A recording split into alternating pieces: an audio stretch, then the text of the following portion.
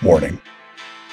The following broadcast is not approved by your teacher, university, politician, or government. Side effects may include skepticism, better reasoning skills, liberty, peace, and an escape from the woke. Welcome to the show. I am your host, LB Muniz, and this is the Been Awake podcast for better sense making, and you are listening to a portion of episode 86. So if you missed the last episode, this is the new show format. I'm going to be doing live streams a couple of times a month. You can join those for free and watch the entire 2 hours, 3 hours, whatever we end up doing together, asking questions, participating. You know, let's bounce ideas off of each other. In this episode, I'd go through a bunch of stuff, and if you want to get the full, unedited episode, all you have to do is become a member of the Been Awake Elite. But in episode 86, we talk about Mexican Independence Day in Chicago, Gavin Newsom making the climate crisis simple, Matt Walsh versus Pearl Davis talking about red pills and, you know, these new ideas about marriage some people have, Lauren Boebert getting with a little hanky-panky at a date at a Beetlejuice Broadway show, the military's moral imperative being abortion, Trump talking abortion on Meet the Press, about a little bit about RFK and how he loves America, the new Senate dress code, and then a bunch of dumb videos. The last little bit is a bunch of dumb videos, like something dumb Charlie Kirk said, something dumb someone said defending communism, and then this dumb guy that I saw on X taking a sledgehammer to his shotgun. So I hope you enjoy the episode. Make sure you subscribe with your email at beenawake.com and follow me on all social media. Let's get into the episode. The UN has been in town. I don't know if you guys have seen anything from this. The UN has been in town. And frankly, you know, if you want to understand what the importance of the UN is really for the prostitutes and sex workers of New York City. I don't know, it's something I've heard a number of times. And it's interesting how at the beginning of the post-World War II order, the UN, it felt like it had some gravitas. Like it wasn't something that I ever thought was that interesting, but people cared about what the UN, what happened in the UN and what was said in its halls. And I feel like what's been interesting is, you know, as the war on terror progressed and so on, is people really saw the fecklessness of the United Nations. Now, from my perspective, and what I think should be the perspective of people who listen to the show, is really you can look at the UN as a wholly owned subsidiary of the larger U.S. empire. Exhibit A, the UN is in New York City, right? The commercial heavyweight of the world, or at least certainly of the United States, financial heavyweight, I should say, or at least, was. I don't know what the current numbers are in on that. As a deliberative body, it serves very little purpose except to make a lot of people who believe in the liberal democratic agenda, or certainly the neoliberal world order, the neoconservative world order, if you will. There's different words we can use for this. It makes them feel good because they think that, you know, people are out there looking for their best interests. And one of those people that got to speak, and he put this out himself, so this is important, is Gavin Newsom. Now, a lot of people think Gavin Newsom is angling himself as a possible replacement should Joe Biden have to get out of the race. Now, we'll see what happens. We're still too far out as it relates to the presidential election in September of 2023 to really make any kind of determinations. And everything else you see really has more to do with people positioning for their piece of the pie. So let's watch old Gavin together, and we'll break it down. He's talking about climate change, a favorite topic for people at the UN. Time for us to be a lot more clear. This climate crisis is a fossil fuel crisis. This climate crisis persists. It's not complicated. It's not complicated. It's the burning of oil. It's the burning of gas. It's the burning of coal. And we need to call that out.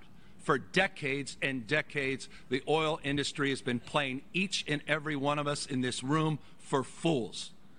They've been buying off politicians. They've been denying and delaying science and fundamental information that they were privy to, that they didn't share or they manipulated. Their deceit and denial going back decades has created the conditions that persist here today. And so thank you, Madam Undersecretary, for recognizing California's effort to join the efforts of others to be more clear and concise in terms of what we're up against and our responsibility to do more and be more. And I say all of that in closing with a spirit not of a closed fist, but of an open hand and an appreciation that we are all in this together, and mindful that all of us have unique circumstances, all of us have unique traditions, all of us have unique challenges. And I just offer this, Mr. Secretary General, again, gratitude to you, not just for your position, formal authority, but exercising your moral authority and sharing your voice and your action and passion on clarifying what we're up against. And I thank each and every one of you for the privilege of this time.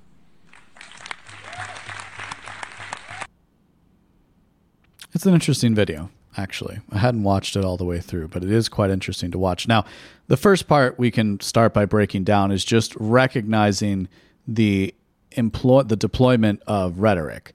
A deliberative body like the UN is, of course, going to rely heavily on a certain mode of speaking, one that's not designed to be natural or accessible to the average person, but it's certainly designed to evoke a sense of gravity and a sense of purposefulness. From what I can tell, he's clearly, California was recognized for its environmental efforts. Of course, what does that mean? Well, Gavin Newsom wants to tell us at the beginning of this video. It's time for us to be a lot more clear. So we have to be more clear. This climate crisis is a fossil fuel crisis. This climate crisis. That's a tactic we obviously see. This crisis is this crisis. A is A. It's a thing that we see a lot in political rhetoric. So he's saying the climate crisis is a fossil fuels crisis. Of course, what does that mean? And what it means is the crisis is caused by the fossil fuels, and so the fossil fuels are the problem. Of course, here's the problem with that. Fossil fuels are the reason we can live the standard of living we have today. But let's play the video again, and we'll see. We'll break it down point by point. Persist. It's not complicated. It's not complicated. It's the burning of oil. It's the burning of gas. It's the burning of coal. And we need to call that out. For decades and decades, the oil industry has been playing each and every one of us in this room for fools. In what sense? Most of the oil companies, by the way, out there are already engaging in heavy measures to reduce their CO2 emissions, and because that's what this is, right? The reason why the burning of fuel is part of the climate crisis, as the story goes, has to do with the CO2 emissions from burning fuel. And that increase in CO2 is leading to an overall increase in global temperature.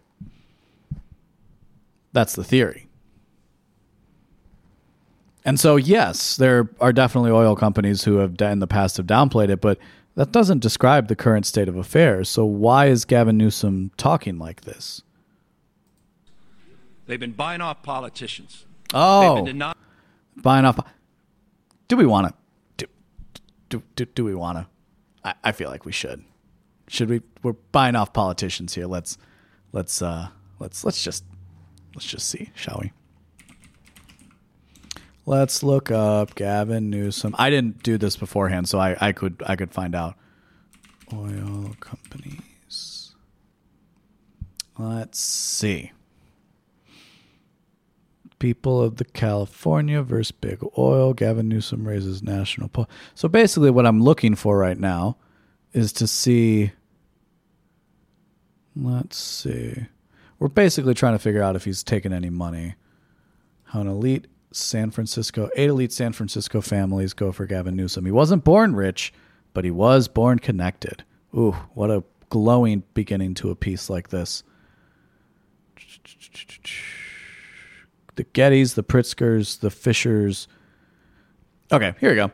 This didn't take very long at all, folks.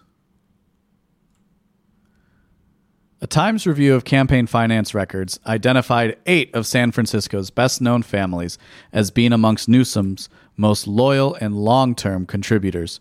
Among those patrons are the Gettys, the Pritzkers, yes, that same Pritzker family that has JB, who's the governor of Illinois, and the Fishers, whose families made their respective fortunes in oil, hotels, and fashion. They first backed him when he was a restaurant and winery owner running for a seat on the San Francisco Board of Supervisors, and continued their support through the governor's race. So, always fun to point out the utter hypocrisy of these sorts of people where, you know, he's funded. You could very easily make the case he's funded by oil. Fundamental information that they were privy to that they didn't share or they manipulated. Their deceit and denial going back decades has created. What's also interesting about this is he seems to be invoking a lot of like the big tobacco rhetoric that's very popular, because I don't know of any oil companies that, I think, to the extent that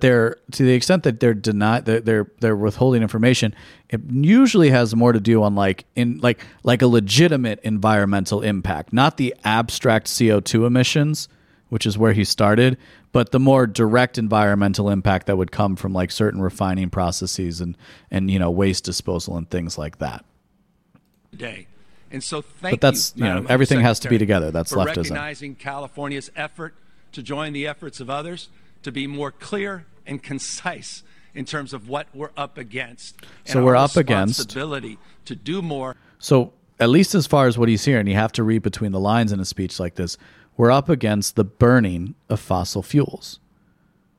And be more. And I say all of that in closing with a spirit not of a closed fist, but of an open hand. Classic line, closed fist, open hand. And an appreciation that we are all in this together, and mindful that all of us have unique circumstances. All of us have this is all traditions. This is all filler that this is I just offer this, Mr. Secretary General. This is like saying, again, hey, I know how to sing the song you're singing.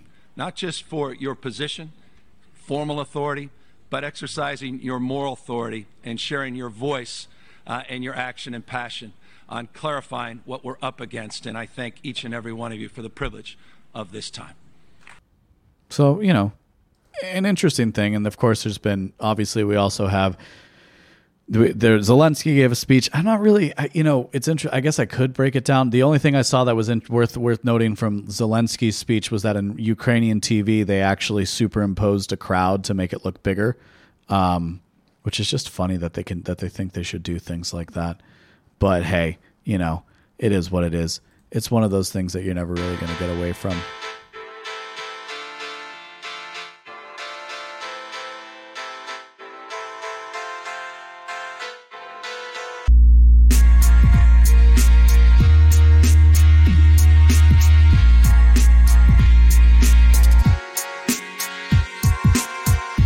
Like what you heard today, go to beanawake.com to subscribe for future updates. My name is LB Muniz, and I am not one with the woke.